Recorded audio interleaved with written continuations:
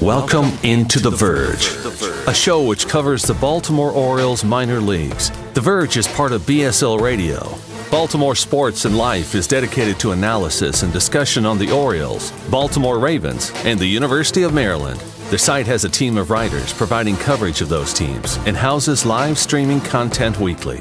Join the conversations at the message board, like BSL on Facebook, and follow BSL on Twitter. It's only a kick, a jump, a block. It's only a serve. It's only a tackle, a run. It's only for the fans. After all, it's only pressure. You got this. Adidas. Welcome to On the Verge. This is Zach Spedden, joined as always by Bob Phelan and Nick Stevens.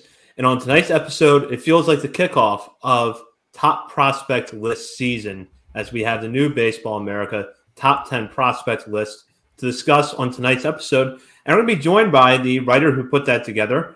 You're familiar with his work, not just from Baseball America, where he's been doing the top 10 and top 30 for the Orioles organization over the last several years, but also from his prior work at the Baltimore Sun and now in his newsletter, Maximizing Playoff Odds, a Baltimore Orioles newsletter, which is available through Substack. He is John Mioli. John, how are you doing?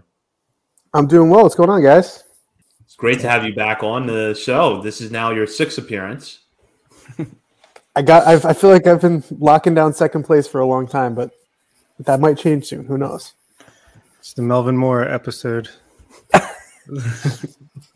Our top guy got picked up by the Braves, so he can't do Orioles podcast anymore. So you'll be close. You'll be at the top of the leaderboard pretty soon. So you're saying there's a chance? There is a chance indeed, and I think the National Baseball writer is going to be mad at us if we don't retire Steven's number, but that's another story for another day. I want to start off with this, which is that the top 10 prospect lists have gradually gotten stronger over the last few years. You actually had an excellent series at your newsletter recently looking back on the ones you have done for Baseball America. And you can see the list get stronger over the last 3 years or so.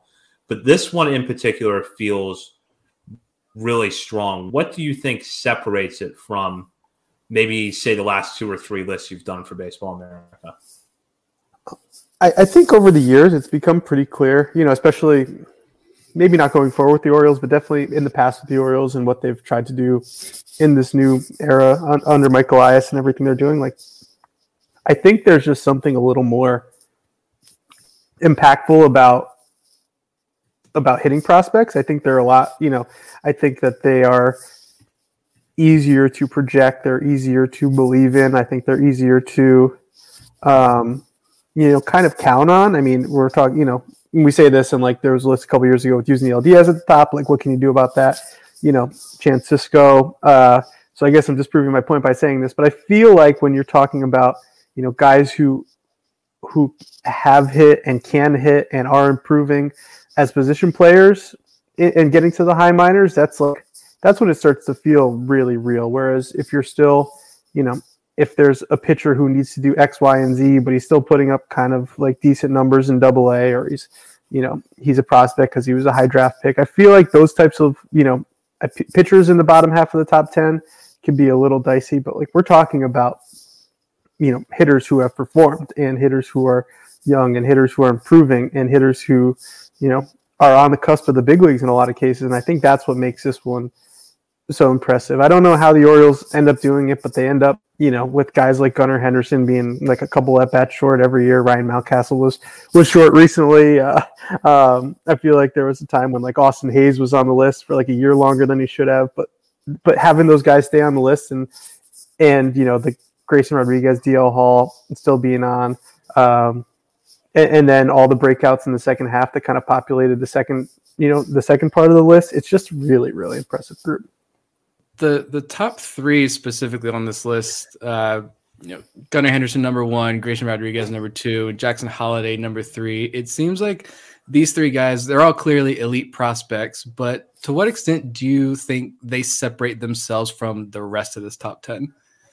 I think that there's like another level that they can go to that a lot of the guys can't, if we're being honest. And I don't think it's fair to, even though I did by virtue of ordering this way, I don't think that it's necessarily fair to take that away from Colton Cowser or DL Hall. I think there's a lot of impact potential there as well. But I think that when you're talking about a Gunnar Henderson who did what he did to get to the big leagues at age 21, like that is real, and like players who do that turn out to be very, very good players. With Grayson Rodriguez, there's a chance that he's not on this list because he pitched, 100 innings in the big leagues with an ERA that started with a 3. And if you do that at age 22, 3, whatever he was going to be this year, like that's impressive. And I don't think anybody saw anything this year that made them think he's not possible that he does that. Jackson Holliday immediately became, kind of the prototypical Orioles hitter. He had fantastic plate discipline. He's still impacting the ball. He's still getting stronger. And I feel like it's, if Gunnar Henderson was in another organization, it would feel like a lazy comp. But the fact that there's so much of that potential to do what Gunnar Henderson has done in Jackson Holliday, I think kind of separates him. So I think that's where that top three really gets itself to a different level. It's the fact they can, potentially go to a level and just be like elite big leaguers. Yeah, and honing in on Holliday, actually, we didn't get to see a ton from him last summer. After he was drafted, he was one of the guys that was held back a little bit longer in Florida, but clearly some promising signs. Hit a lot of doubles, didn't strike out a lot, walked a ton. How high do you think his ceiling can go? Is a year from now we're talking about him in the way we're talking about Gunnar maybe last year? I honestly think so. And it was interesting to kind of go back and see, as I was doing that series, like this time last year, what people were saying about Gunnar Henderson, because he did get to AA.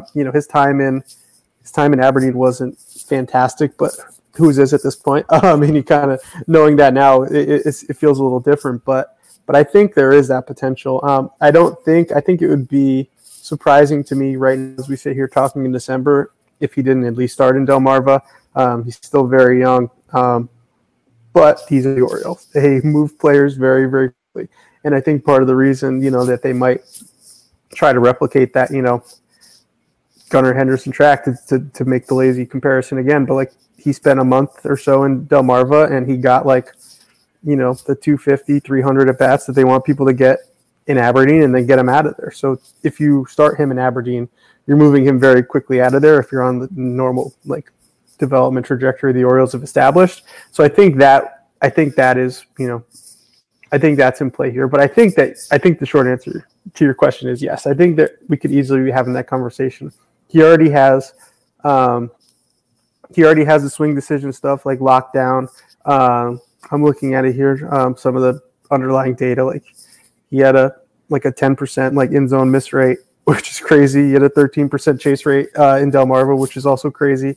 You're basically talking about that level is what Adley Rutschman was doing in Norfolk before he got called up. So, this is someone who already has that part down. And if you watch what the Orioles have done with hitters, the idea that he's going to start getting stronger and impacting the ball and turning those doubles into home runs, that's not unrealistic to think about, and it might happen quickly. So barring anything unforeseen, this should be the last list that includes Grayson Rodriguez and DL Hall.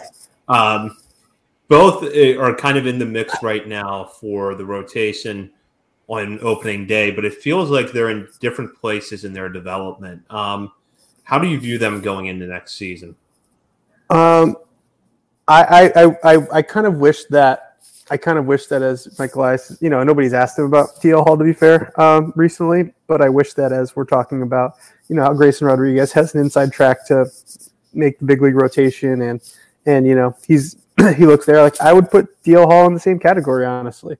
I think the Orioles liked what they saw towards the end of his time in the bullpen. You need to be consistent to be a starter in the big leagues. Everyone knows that, and I think everybody knows that's his knock if there is one. But I think that they're in a place where the expectation should be that they're in the big league rotation and they're making if not 30. I mean, probably not 30 at this point, given where they've been. They're making like 20, 22 starts next year and pitching pretty well for the Orioles. I don't know what boxes are left for either of them to check. I mean, DL Hall pitched well enough in Norfolk to get called up like twice before he did. If you put him in Norfolk for a month, he'll probably have 2 bad starts and 4 really, really good starts, and you're in the same place you're in now. So, like, let's get him into the rotation. Let's get him the ball every 5 days. And same with Grayson Rodriguez. Like, it's go time. These guys had the arms and the talents and the pitches to be in the big leagues coming out of the lockdown based on what we saw that spring of 2021. Like, now's the time to really, really do it. And I've learned my lesson not to say like this is the last time that anyone will ever be on a list because guys just keep not graduating when I think that. But it would be really, really disappointing to have to write those reports again, and not because I don't want to, just because of what that would mean. Yeah, with Grayson, obviously, I feel like we were days, hours away from him being in the major league rotation before that injury, but he was able to get back on the mound to close out the year, get a couple starts, get back up to Norfolk. He's got this full offseason now ahead of him where he's healthy. But do you foresee, and we get this question a lot, do you foresee the Orioles kind of still treating him with kid gloves a little bit for much of this year in the major leagues, or do you think the gloves are going to be like off for the most part? And like you said, is this going to be go time for Grayson Rodriguez? Answering this, I don't have any particular insight on what the plan is going to be. I mean, we can, if I had how many innings I do here, how many innings he pitched this year, 75.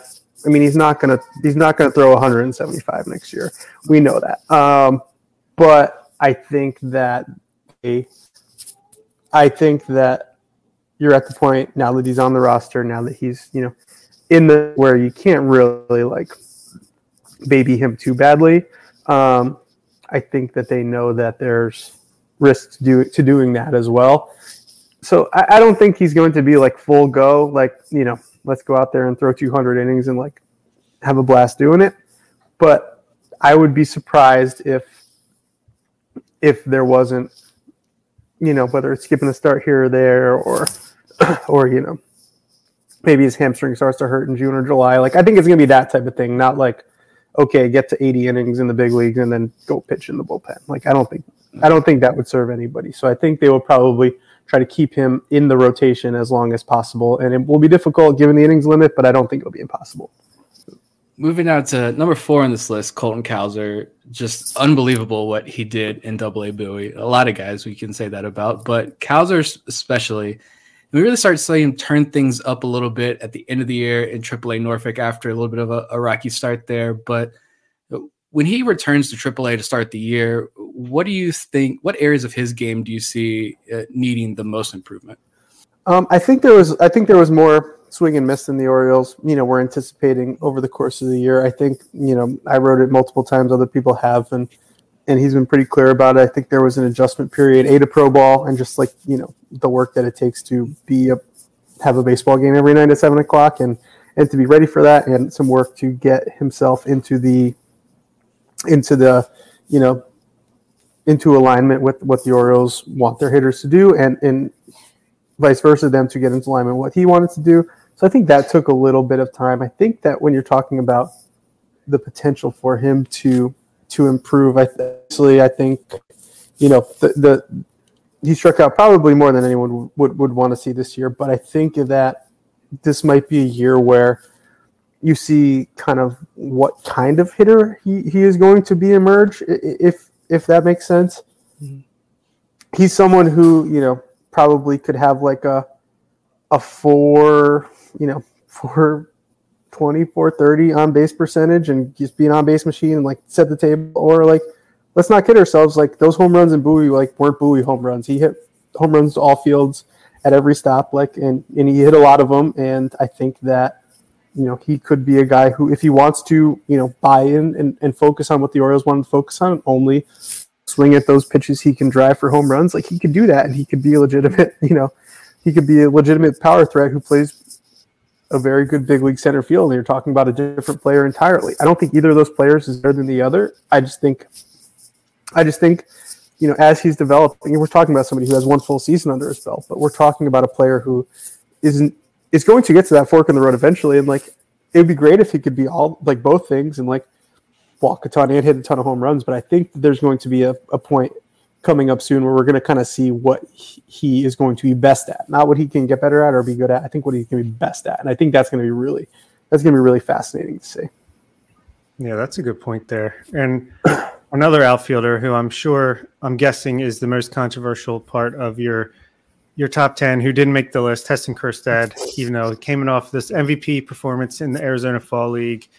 And it was a bit of a roller coaster season for him. Obviously, he gets the late start due to injury, destroys the ball in Delmarva, struggles a lot in Aberdeen, and including where he got pulled from a game for slamming a bat down, not hustling out of the box, and then goes off in Arizona.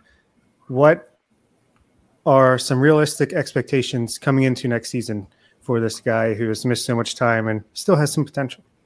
Yeah, and truthfully, there were some questions about it. There wasn't nearly the blowback I thought there was going to be for having him outside, and I'm glad for that. Maybe people just can't find it or me as well as they would have been in past years. So, I'll stay under the radar in that respect. It was difficult to get him off, but I think that once you get on the field, you need to be evaluated for what you're doing and what you're doing in relation to people around you and the success that you could be having. And I think that the Orioles and him probably truthfully realized the impact of the time off in a way that, once you're happy someone gets on the field and you're like, okay, now what's the next step? And I think that there's some work to do on his approach. Obviously, he can still hit the ball hard. But if, kind of going back to the Colton Cowser thing, if you are not consistently swinging at pitches you could drive, you can't consistently drive the ball at the rate that you should be. But if we're talking about realistic expectations, like none of us would be surprised if he went to Bowie next year and hit, a ton of home runs and just like went Bowie crazy and was in Norfolk by the All-Star break. Like, that would make complete sense because that's what happens in Bowie. And like, that's not to say that it wouldn't be real. It would just be, especially if someone like, I think left-handed hitters have a lot of issues at Aberdeen as it is. I don't know if that's quantifiable, but that's, anecdotally what you're hearing, even more so than the righties. So realistic expectations are like, I'm sure he's going to be fine next year, and I anticipate him having a year, but what it will take to do that is to be a little more locked in on the approach that he's developing at the plate and building a plan and based on, the information that he's given. And that stuff takes time. It's hard to do that. And it's also hard if you are coming back from what he was coming back from, I assume.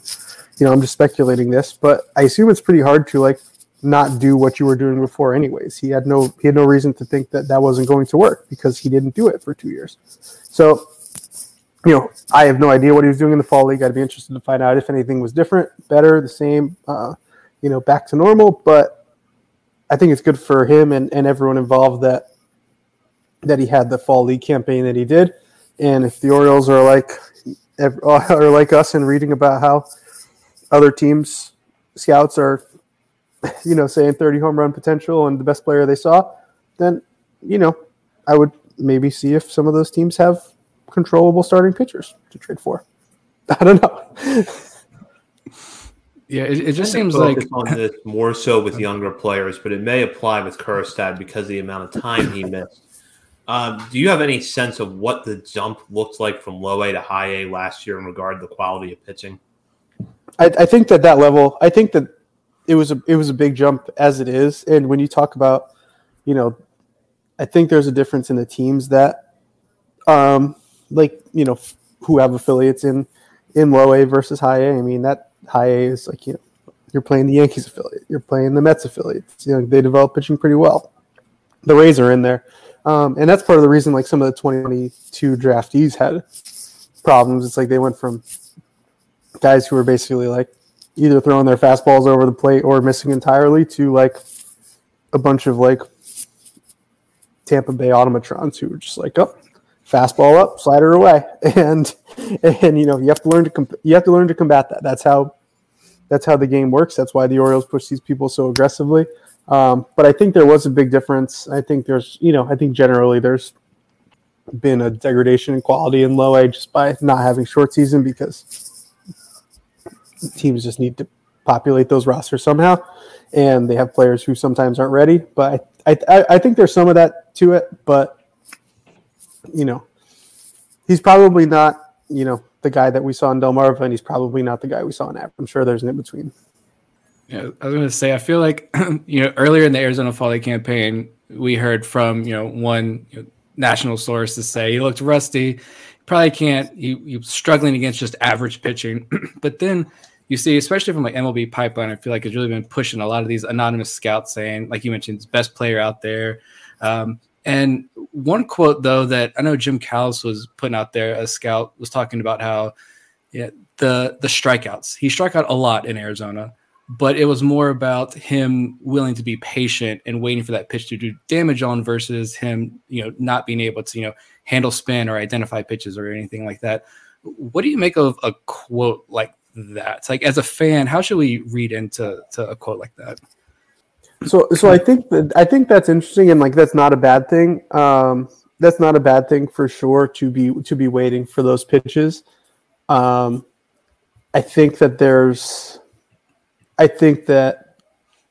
a good sign, and I think that there's also there's probably plans and approaches that you're probably going to get those pitches earlier in the counts. Is kind of what I'm trying to say. If that's what if you're learning, and if you're like, okay, it's the fall league. Who cares? If you're saying I'm going to wait for them to throw me try to throw me a back foot slider, and I'm going to drop the barrel on it, and I'm going to hit it 380 feet down the line. If that's what you're going to do, great. I have no idea if that's what he's doing. And if he was striking out because he was waiting for that one pitch for an entire game and kept getting deep in counts and not getting it, that's completely within the realm of possibility. So, but without seeing the games and without being there, without talking to those people, it's hard to know. I talked to somebody who was out there, and I think he kind of just commented that everyone was hitting this year, and the pitching in the Arizona Fall League wasn't that great, but it doesn't diminish what he did. You can only play against the player you're out there with, and when it was low A, he was a lot better than facing, and the pitch he was facing in Aberdeen got him there, and all you want is to have the success that he had. But I don't know what to make of that, to be perfectly honest. I think that that's completely reasonable, but he did strike out a lot. So it will be, the next step will be to do that and not strike out as much. Going to another left-handed hitting outfielder, Kyle Stowers, and I guess, John, this is actually where we should take a minute here to note where Baseball America differentiates from ourselves and a few other lists, including MLB Pipeline, where Kyle Stowers is no longer rookie eligible, but by Baseball America's definition, he is still prospect eligible because he did not meet the at-bats threshold last year in the major leagues, but met the day's service time. Correct. So I guess looking at Stowers, it feels like he's not being talked about as much because he's in this area now where he's not a prospect in a lot of people's eyes anymore, but we also didn't see much of him in the major leagues last year. So aside from just at bats, I mean, we know that that's what he needs, but what do you think he's going to have to adjust to at the major league level next year? I think what you saw with him, and to a different extent, Terran Vavra, I don't think that, and it's a good, on a basic level, even if it's keeping players that, you want to see in the lineup out of the lineup, but I don't think Brandon Hyde's going to play guys unless he's super comfortable with how they defend. And Kyle Stowers, I think everyone understands is a better defender than what he showed in the big league. This was a team that was in the playoff race, and every game mattered. So you couldn't have somebody who was figuring out how to play a major league outfield, out there with games on the line that meant something. So I think that, I think that given what he was able to do from last year to this year, in terms of sustaining his power and striking out a little less, I think those kind of gains need to continue to be a serviceable major league, lineup piece. But also, if he comes to camp and he's defending well, and he's, making Brandon Hyde confident that he can make those plays, that is all it's going to take, because there was a stretch when eventually he did get into the lineup. I don't have the stats in front of me, but I feel like there was like a 3 weeks where he kind of played every day and had like an 800 OPS. And you look at that and you're like, okay, this is what everyone kind of expects. It's the kind of like approach and power that they are looking for. They want to have 9 guys like that. They don't want to have 9 guys that strike out like that, of course, but they want to have guys who walk. Excuse me. Guys who can, turn on a pitch and hit a home run. That's what they're looking for. So as long as he can show that an anomaly defensively last year, I think he's going to get those at-bats that he needs. That's the standard that Brandon Hyde kind of set this year, and I would assume it's going to continue going forward. Joey Ortiz, a on-the-verge favorite, and someone who's becoming more and more of a favorite among Orioles fans. That second half, obviously, it's starting to feel a little less like lightning in a bottle and more like he was finally able to put everything together. We talked about before how coming into this past season, he really hadn't played that much professional baseball. And then he's coming off this major surgery. Are Orioles fans still sleeping on him a little too much, or are we like way too high on him? Where are we in this on this scale here? I think people are like close to the middle. It happened. It happened. You know what I mean? Like he moved where his hands were, and he flipped the switch, and he spent three months with like a 900 OPS and just hitting the cover off the ball. That is something that happened. So you can't say that it's like. You mean you could say that it's a fluke in 3 years if he has, if he ends up with like 150 big league plate appearances and like a 500 OPS, like you could say that it's a fluke then, but you can't say that wasn't real now. And, even from like August to October, as I started thinking about this list to, when I sent it in, I think it really makes a difference when something changes to make whatever is different performance-wise happen. And, he fits that mold to a T. He's always somebody who's been able to defend. He's always somebody who has hit the ball hard and not swung and miss. He was hitting it on the ground. And, he started hitting the ball in the air. And when you hit the ball hard in the air, good things happen. Do they happen at a higher rate in Bowie than they might other places? Yeah, but he showed that he could do it in Norfolk as well. So, I'm not sure that I think the only guy who you don't sign like a star quality shortstop because you have in your system is Gunnar Henderson. Like, that's it. That's the list. That's the only guy you would use as a reason not to sign like a legitimate all-star shortstop, of which there are many available. If you want to take that excuse, but you can also have two. I wouldn't put Joey Ortiz in like a category of like, oh, you can't go out and sign a free agent because you have Joey Ortiz. But I think there's a major league future there that wasn't there in like June, and that's really cool to see. Yeah, and another infielder. We've got plenty of those to talk about. Jordan Westburg. Everyone seems to be putting him in all their trade packages with all these teams like the Marlins and the Brewers to get the Corbin Burns and Pablo Lopez's of the world. But I think an under-talked about thing maybe is that Ramon Urias is a pretty similar, or at least somewhat comparable player to Westburg and is a little bit further along. Do you think there's a chance that the Orioles will use Urias to play a role in one of these trades, or do you think everyone's on the right track when it comes to Westburg?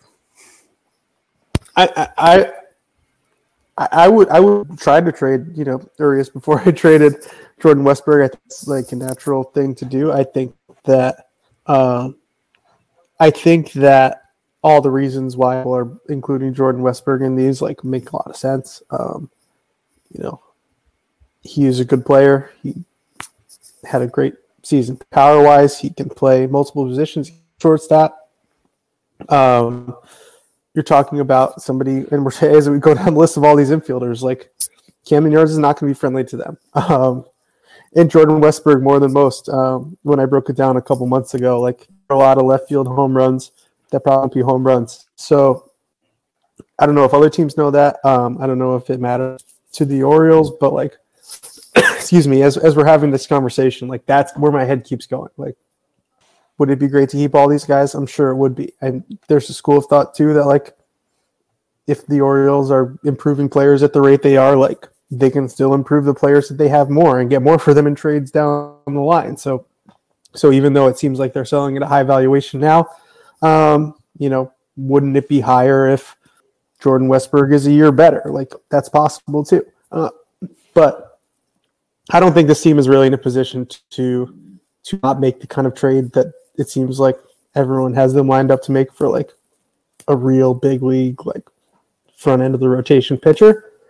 And if it means trading whether it's, somebody from the major league roster, somebody from this top 10 list, like outside the top 3, maybe 4, maybe 5, like I think you do it. You have to do it. So that's not really answering your question. I haven't spent a lot of time with like the specific, like who should they trade.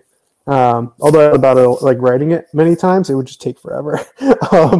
Like I've been thinking like, oh, should I rank these guys? And it's like, where do you stop? Where's the cutoff of like who to trade? But the short, like to continue on answering the question, I think that you have to look at everybody.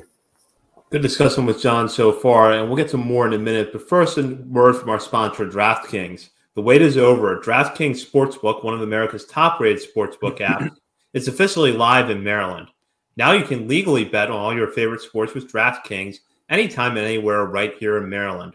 For a limited time, new customers who sign up with promo code OnTheVerge will receive $200 in free bets instantly. With Russell Wilson under center for Denver, taking the Baltimore Ravens at 8.5-point favorites this weekend seems like a lock. Combine that with a 38.5 game total and watch your payout grow. DraftKings is the best features, including same-game parlays, unlimited player props, and more with fast and easy payouts right at your fingertips. DraftKings Sportsbook is where I go for all my sports betting needs. Download the DraftKings Sportsbook app now and use promo code OnTheVerge to get $200 in free bets instantly when you place a $5 bet on anything. Only at DraftKings Sportsbook with code OnTheVerge.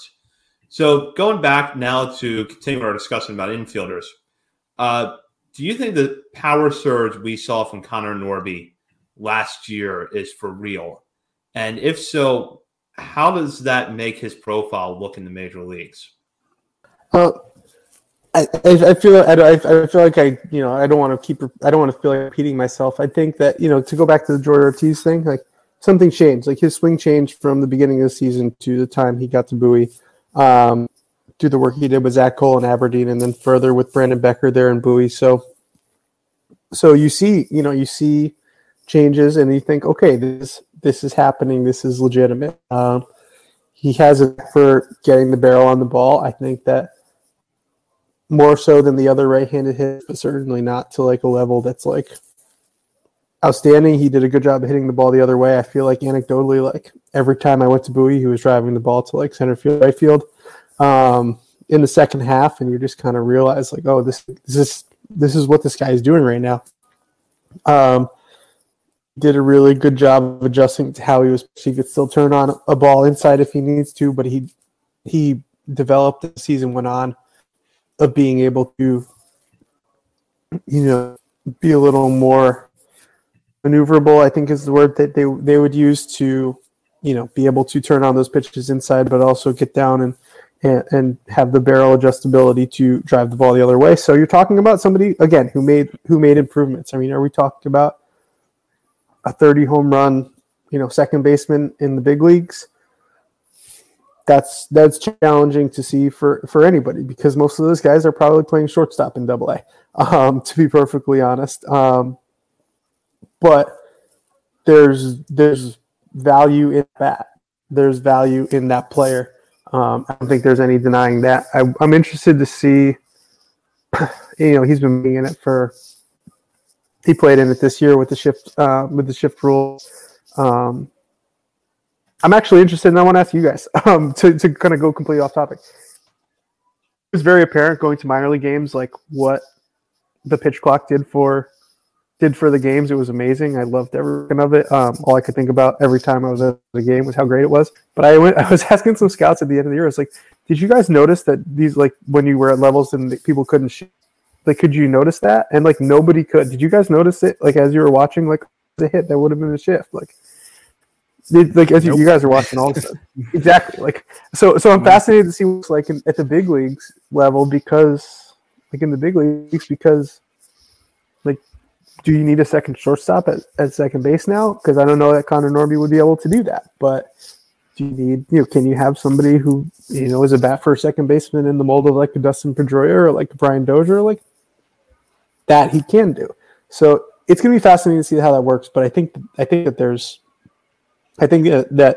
there was meaningful improvement because there were changes and there were meaningful changes. So you have to kind of take that for what it is and say, okay, this player A did improve and B showed he could improve for the things he has to adjust going forward. And I think that's a big part of it too.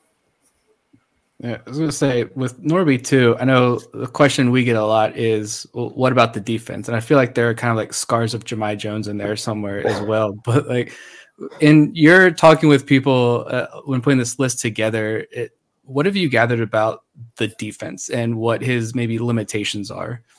Yeah, I mean he's going to play second base. He's not moving anywhere to the other side of the diamond. I think the impressions I got were that he was getting better, like he improved.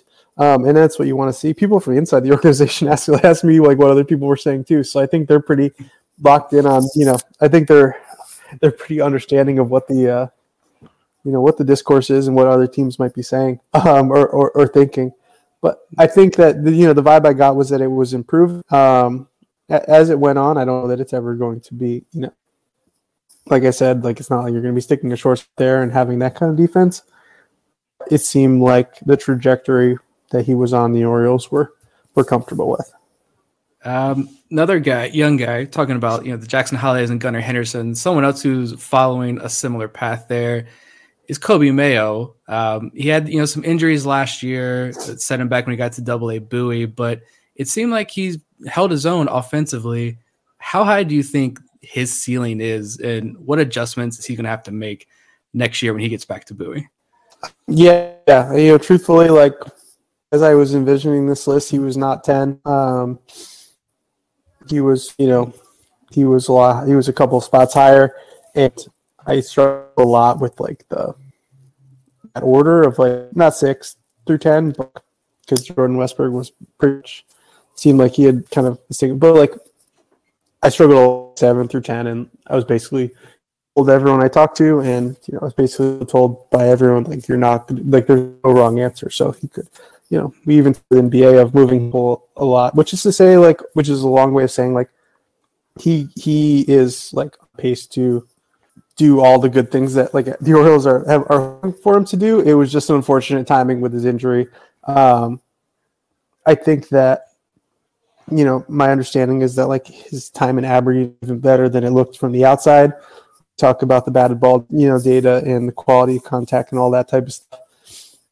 And that was at age 20. I mean, he turns 21. I feel like this next month. So yeah, I mean, he did all age 20 there. He got hurt in Bowie, but he also had to, deal with some of the challenges of the level, and he is somebody who you can't really, throw a fastball to, and you definitely don't want to throw a pitch on the inner third of the plate because you're going to hold up your glove and you're going to ask the umpire for a new ball. He really, really has an knack for turning on the baseball. He has a really, really powerful swing, and when you have that, you can leave yourself exposed to pitches on the outer half and pitches that spin away from you. And as time went on in Bowie, teams saw that and they attacked it.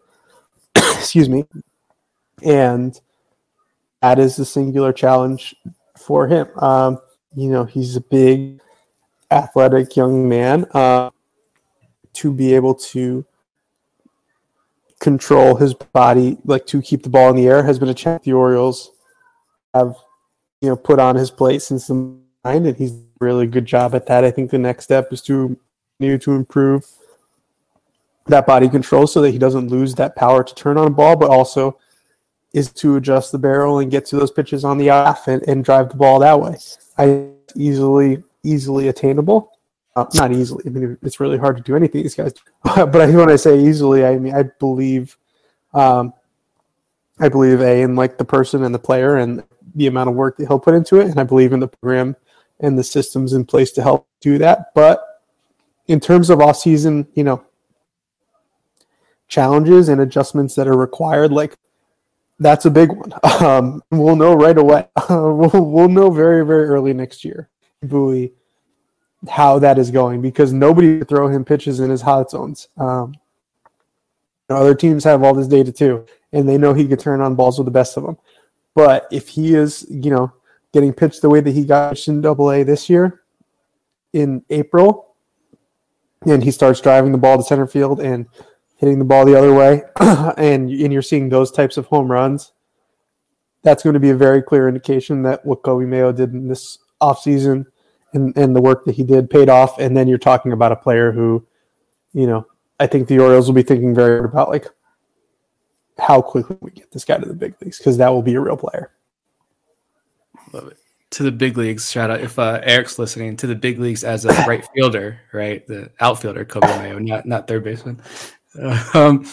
But I think just zooming out a little bit and just looking at this organization as a whole and player development process as a whole, it feels like we've got some whiplash going on here, from the Orioles being behind the curve in all these areas to now you got Eve Rosenbaum going on, I think it was the Fangraphs podcast that she was on, Fangraphs audio podcast, and saying, we are a player development powerhouse now. And it was like shivers down your spine when you listen to that. And we're seeing that play out. And you talked about the beginning of this show with the list and those guys at the top of the list and how elite they are.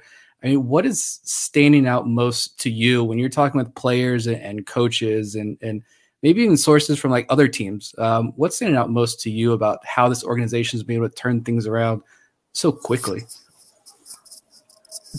It's interesting that like the pitching stuff happened first in like 2019 and by and large worked. It's taken longer for that to show itself in terms of the top guys when it comes to, the actual major league roster. But, 2 years ago, the people who were running this hitting department, like, were not here. They, in I guess 3 years ago now, right? Yeah, this time 2019, like, these people were not part of the organization. There was no hitting department in the form that it is now. Some of them weren't even in professional baseball. And the way that the Orioles kind of assembled this group and have put together kind of a holistic program is really striking when you kind of zoom out and look at it. I mean, with somebody like Dylan Beavers, who I badly wanted to have this list, and we would have talked about if it was the top 11 instead of top 10. But, they had draft meetings with the hitting coaches in the hitting department where they're like, all right, here's what we got. Like, this is what looks like now. This is the swing. This is the data. This is, this background. Like, we aren't just going to take this guy because we think you can fix him if you don't think you can fix it. And they have those meetings, they talk about it, and here he is, showing up at Delmarva a month after he was drafted and, like, meaningfully improving a lot of aspects of his swing and by virtue of that, his performance. Like, I talked to somebody in another organization's amateur scout department about him, and he was basically like, yeah, like, I had a pretty high grade on him, and I saw the Orioles took him, and I was right. And, like, think about, like, 5 years ago, 10 years ago, if the Orioles take somebody, like, on the first day of the draft, like, how many organizations, I guess when you're talking about, like, Dylan Bundy, but, how many organizations are like, oh, the Orioles drafted this person, like, so they must be good. And, like, this person's going to get better because the Orioles drafted them. Like, that is not something that people have said about the Orioles in our lifetimes. Probably. I know that something they said at some point, which is, people used to email me about it, the Baltimore Sun, but that's what's going on right now. And I think that's really cool to see. So I think it's, the people involved, the players involved, and the fact that, like, there's very little friction. There's not a lot going up the tubes in terms of, like, slowing what they want to do down. Like, they are speed ahead, and, like, everyone is pushing for the same goal. There's not a lot of, like, dissension. I think they challenge each other, but I don't think there's, like, obstacles, and when there are no obstacles, you can move quickly, and that's kind of what's happening. I want to jump in here about Dylan Beavers. It felt like the adjustments for him came quickly last year, and so did the success with that. As he, faces a higher level of competition next year, what can we realistically expect from him? So I think that that's like important to note that he is going to be facing a higher level of competition. I think the Orioles kind of saw when you look at the 2021 draft class and how they just all got to like spend a month in Delmarva and like pummel a bunch of tired teenagers and like guys who hadn't gotten promoted yet. Like they had a good time, but like a lot of those players got to Aberdeen and they were really challenged. And they realized this year, like, hey, let's get you a little bit of success. Let's get you feeling good. And like, let's get up to Aberdeen so you know what you're going to have to deal with next year and you can start potentially in a better place.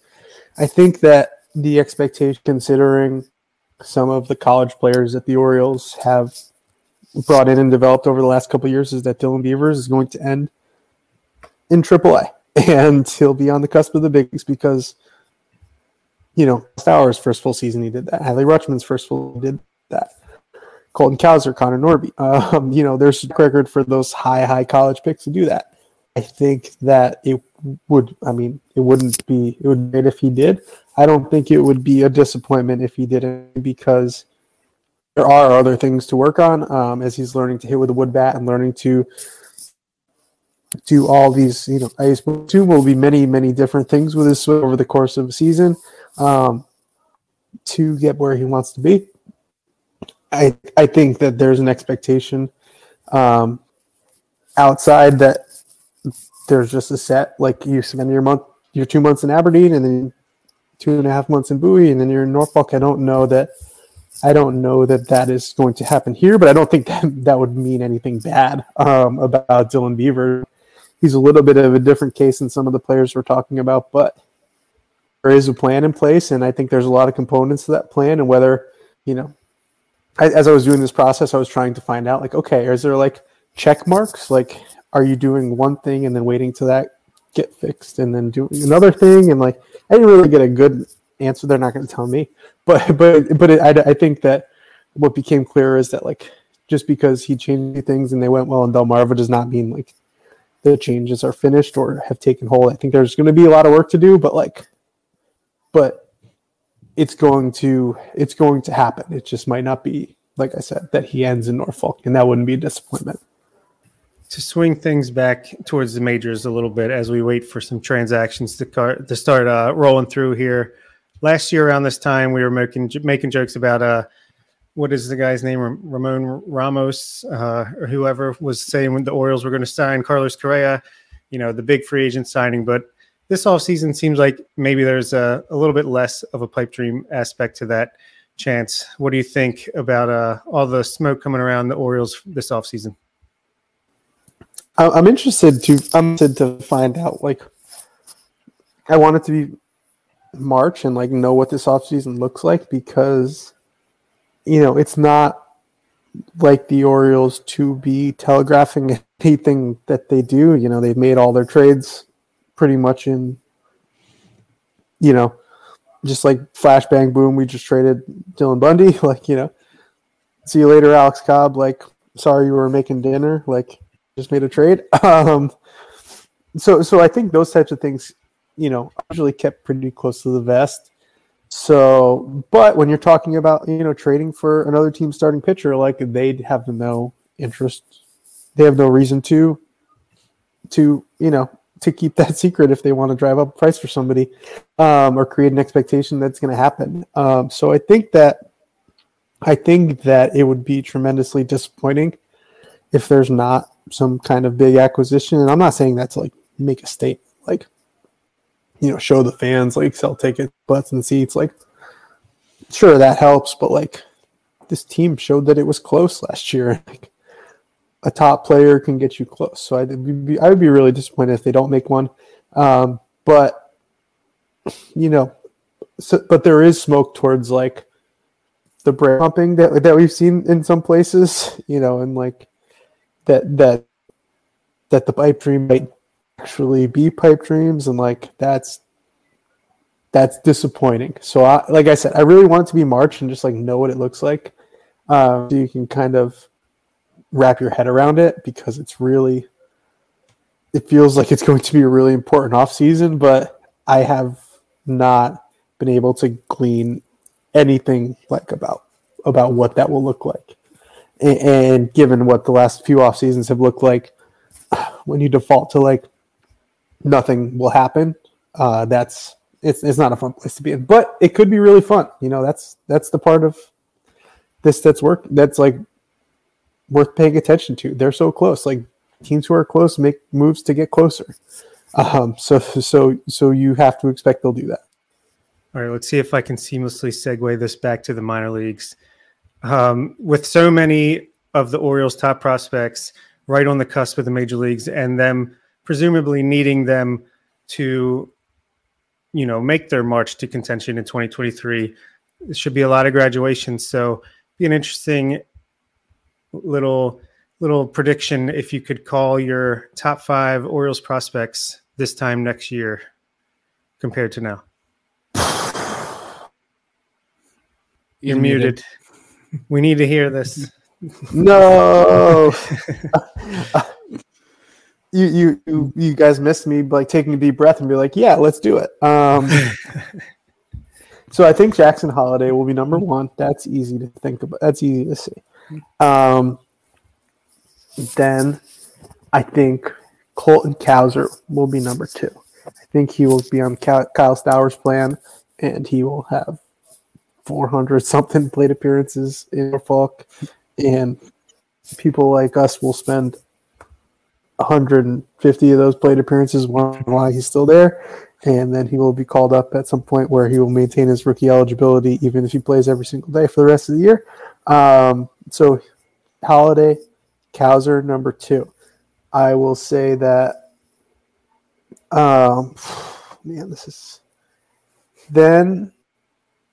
Then we will say that Toby Mayo is number 3. That sounds right. Because he will be a year older, and like we talked about, we'll know pretty quickly whether what he and the Orioles want to happen will happen, and let's make a bet on it happening. Then number 4 will be whoever they take in the draft,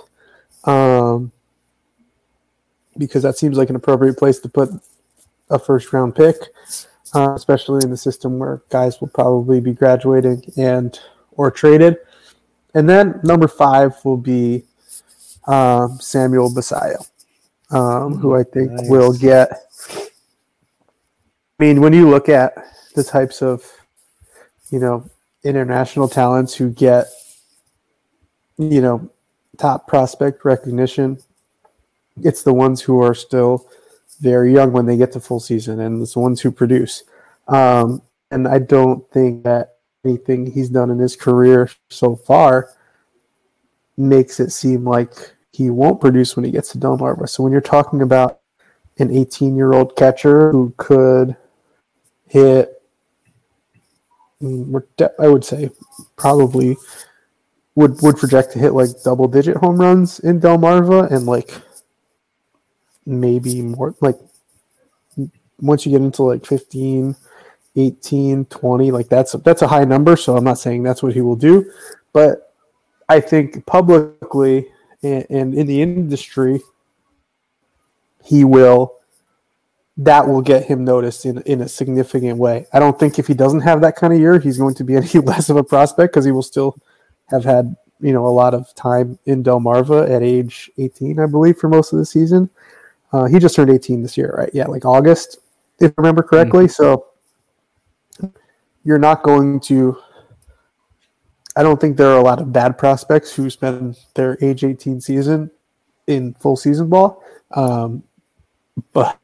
But those who hold their own there and have that kind of success, like that is the type of thing that gets you a lot of recognition, and that's the type of thing that can jump someone up quickly. So there we go. Yeah, I think no matter what, it's going to have a different complexion, look a lot different than this year's, and we'll still have some fun to do on this podcast, it sounds like. Yeah, but like I said, every year I'm like, oh, this I feel like I used to do like, you know, and I still do it. Like everyone makes fun of it, like John Muley writing about John Muley's list, and like I'll wear that, I don't care. But you know, every year I'd be like, oh, this is the last year it's gonna be like this. I feel like I did that in like 2019, because I did like Mike Bauman and Dean Kramer and Keegan Aiken and all those guys to graduate, and like, all right, like clear them out, like get them off the bottom of the top 10, like let's get some new guys in. And then COVID and just a complete wash. But then you're like, oh, now I'm really going to change. And it didn't really change that much. And then, 2021, I thought that, like, you know, even in spring training, I feel like Michael Elias said that, like, they expected, like, 5 or 6, like, graduations. And, like, debuts, graduations, like, we're talking semantics. But, like, when you think about that in the context of last year's list, you're talking about, like, okay, Like Rutschman's going to graduate. Grayson Rodriguez is going to graduate. D.L. Hall's going to graduate. You know, Kyle Stowers is going to graduate. Maybe Jordan Westberg is going to graduate. Like, most of them are still on the list. So I hope, you know, I hope everyone, you know, has a healthy season, first and foremost, because that's what's important. But I also hope that, like, get some of them off the list. Let's get it. You know, there's still some talent to fill out a top 10 list behind them. And it was really interesting to think about what it could look like next year, because you're leaving like a Dylan Beavers and like a Judd Fabian and you know, Seth Johnson will be pitching, but like move guys off the list. Like Heston Kjerstad, he could easily like he could easily end in AAA with like 22 home runs next year, and then he needs to be in the mix. So. Guy we had on the podcast last week, Daryl Hernandez. Daryl, that's right. I'm Don't forget about him again. Yeah, no, I will not. I will never. Yeah, basically giving away the rest of the list. But there's interesting. There's a lot of interesting players, and maybe there'll be another pitcher. Who knows? I don't. Cade Povich. Stranger things have happened. Yeah. It's. I hope that you're right. Let's leave it. I hope that you're right, and that these are the last conversations on a list like this we're having about some of these guys. It's actually a perfect segue to our last question here, which is we're a few months from the prospect handbook being released and the top 30 for the Orioles system that will be inside of it. Can you give us any hint of what the top 30 is going to look like?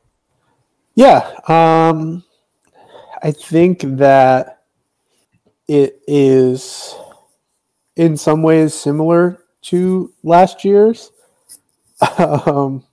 which is to say that there's a handful of international guys that you would think would be on there who are on there. And I think it's different from last year in that there's a lot more and different pitchers who are kind of populating the second half of the list. Like I said, you know, I'm not going to give away the whole list, but I'm sure it's pretty easy to figure out who the next few who are left off the top 10 were, and some of the guys who have been in recent Orioles top 10s who are not in there anymore, and draft picks that, you know, certain people might like, and guys who are left off lists in years past who are now not left off. So like you can get the next few, you know, relatively simply. But I think there are a lot of pitchers who, you know, who fell off the list through injury, which is unfortunate, and maybe a little underperformance for those who were healthy. And I think there are a lot of pitchers, you know, on the other side who came into the organization to trade, who are really promising, and B, who pitched well in the high minors and deserved to and had really like standout performances. Like somebody, I don't want to give away, like I'm not going to give away the whole list, but like I had completely forgot about like Carlos Tavera as I was putting the list of people to ask about together. And then I remember, like, somebody mentioned him, and I was like, oh yeah, he had like one of the most ridiculous months you'll ever see. And like, if he had stayed healthy, he would have finished in AA and like probably been, if he stayed on the trajectory he started on, like he would have been in the top 4 or 5 like pitchers in the organization, like even higher than trade guys. You know, he did it, but like that's somebody who had a really good season on the mound, and like is on the list, and it's not because he's just like a statistical performer. Like, there are real things happening that made it so. So I think that's going to be the difference, is like the pitchers who are on there and what their futures are, because even the pitchers who made it last year, there are some who you could feel good about their prospects at that time last year, but there are some who were just kind of like performers and just kind of there. I don't feel like there's anything like that this year on the pink side, and I think that's a step in the right direction. John, we appreciate you joining us tonight. And before you go, let our listeners know what you have coming up on your newsletter and what they can get on the free level versus the paid for level over at Substack. Yeah. So, I'm not going to San Diego for the winter meetings. I'll be here in Baltimore like everybody else. So I'm thinking it might actually turn into like an actual newsletter type thing next week, is like kind of like breaking down the news that's coming out of there. I don't know. We'll see. I've been a little slacking on the free this month. It's just been weird timing of getting stories done, but I try to do a good sampling of what you're going to get if you pay. If you're just a free subscriber, there's one of those a week, usually, hopefully more consistently going forward, and then 2 or 3 paid stories every. I'm thinking there's going to be a little more reported content because I miss doing that, and I think it's a lot of fun. And just putting this list together kind of sucked up a lot of my autumn, but hopefully get back to some more reported stories. I have a couple ideas floating around about some interesting people behind the organization. I might try to check in with a couple of players who we've talked about as to how their work towards these goals we spoke about has been going. And yeah, just really, we're getting close to a year with it. It's grown better and more than I think I could have imagined. I have you guys to thank for a lot of that. So thank you for the opportunity to talk about it. And I hope everyone who subscribes to me is also subscribed to you guys in your paid tier. And that's really it. So thank you guys. Well, thank you, John, for coming on. We really appreciate you taking the time with us tonight. Yeah, and we'll do it again whenever the top 30 comes out, or sooner. Who knows? I got to climb up the leaderboard. Yep. You'll be tied for first then. So Bob, Nick, and I will be back next week to talk a little bit of Rule 5 draft and whatever may be going on at the winter meetings. In the meantime, you can check out BaltimoreSportsAndLife.com for all the latest coverage on the Orioles, Ravens, college sports, and more. While you're there, be sure to hop on the message board and join the discussion with fellow readers as well as contributors to the site. And be sure to follow us on Twitter at BSL on the Verge, where we're continuing to have Rule 5 preview coverage there. And we'll talk about that a little bit next week. Thank you to John Mioli for coming on tonight's show. For Bob Phelan and Nick Stevens, this is Zach Spudden, and you've been listening to On the Verge. Hey, it's Kaylee Cuoco for Priceline. Ready to go to your happy place for a happy price? Well, why didn't you say so? Just download the Priceline app right now and save up to 60% on hotels. So whether it's Cousin Kevin's Kazoo Concert in Kansas City, go Kevin, or Becky's Bachelorette Bash in Bermuda, you never have to miss a trip ever again. So download the Priceline app today. Your savings are waiting. Go to your happy place for a happy price. Go to your happy price, Priceline. That'll do it for this week's episode of On the Verge. Be sure to check out our Patreon page where you can help show your support for the show and get bonus content, including monthly top 50 updates to our prospect list and daily game recaps during the season, and much, much more.